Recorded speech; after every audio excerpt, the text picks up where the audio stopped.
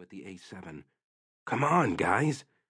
He felt frustrated, entitled to a pinky. These guys had better get with the program, or this shot will be like being blasted blindfolded into a coal bin at midnight.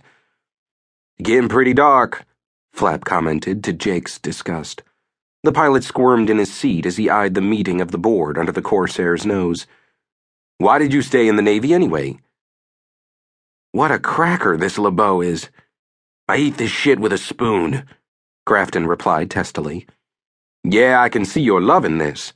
Me, I'm too stupid to make it on the outside. It's the Marines or starve. But you seem smarter than me, so I wondered. Put a cork in it, will ya? Jake smacked the instrument panel with his fist and addressed the dozen men milling around the Corsair. For Christ's sake, let's shoot it or get it off the cat. We gonna dick around till the dawn's early light?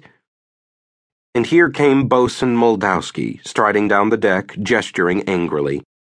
Off the cat! Get it off! And it happened.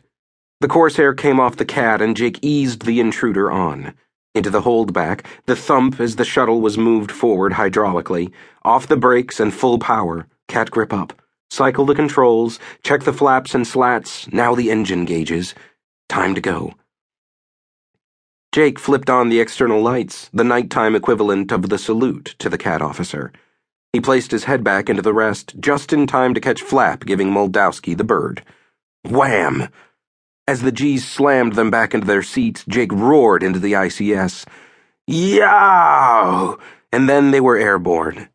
A pinky? All right. Not very pink, but pink enough. Engines pulling, all warning lights out, 8 degrees, nose up. His eyes took it all in automatically as he reached for the gear handle and slapped it up. With the gear coming, the bird accelerating nicely, the pilot keyed the radio transmitter. War Ace 511 airborne. Roger, 511, the departure controller said from his seat in front of a large radar screen in air ops, deep in the bowels of the ship.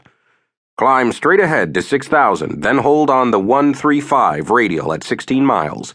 Your push at 17 after the hour. 511 straight up to 6, then hold on the 135 at 16.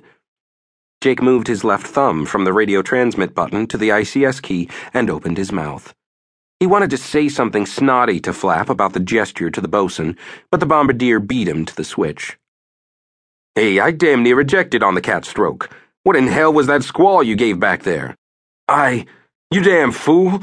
I came within a gnat's eyelash of punching out. I could have drowned. If I got run over by the boat, you wouldn't be so damn happy. Yelling on the ICS like a wildcat with a hot poker up your ass. That's the stupidest thing I ever... Jake Grafton waited until the flaps and slats were safely in. Then he reached over and jerked the plug on Flap's mask. Silence. Blessed silence. Damn you, Tiny Dick Donovan. Damn you all to hell. The night quickly enveloped them. The world ended at the canopy glass. Oh, the wingtip lights gave a faint illumination, but Jake would have had to turn his head to see them on the tips of the swept wings, and he wasn't doing much head-turning just now. Now he was flying instruments, making the tack and needle go where it was supposed to, holding the rate of climb needle motionless, making the compass behave, keeping his wings level. All this required intense concentration. After 5 minutes of it, he decided enough was enough and reached for the autopilot switch. It refused to engage. Maybe the circuit breakers popped. He felt the panel between him and the bombardier. Nope, all breakers in. He punched the altitude hold button 3 more times and swore softly to himself. Okay, so I hand-fly this monument to Marine maintenance, this miraculous Marine Corps flying pig.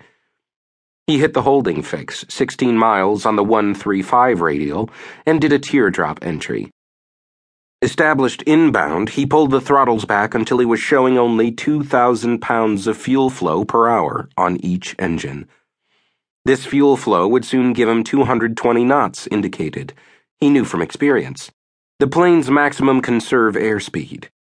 Would as soon as the speed bled off. Hit the fix, start the clock, turn left. Go around and around with the tailhook up, because this first one is a touch and go, a practice bolter. The second time he approached the fix, the symbology on the VDI came alive.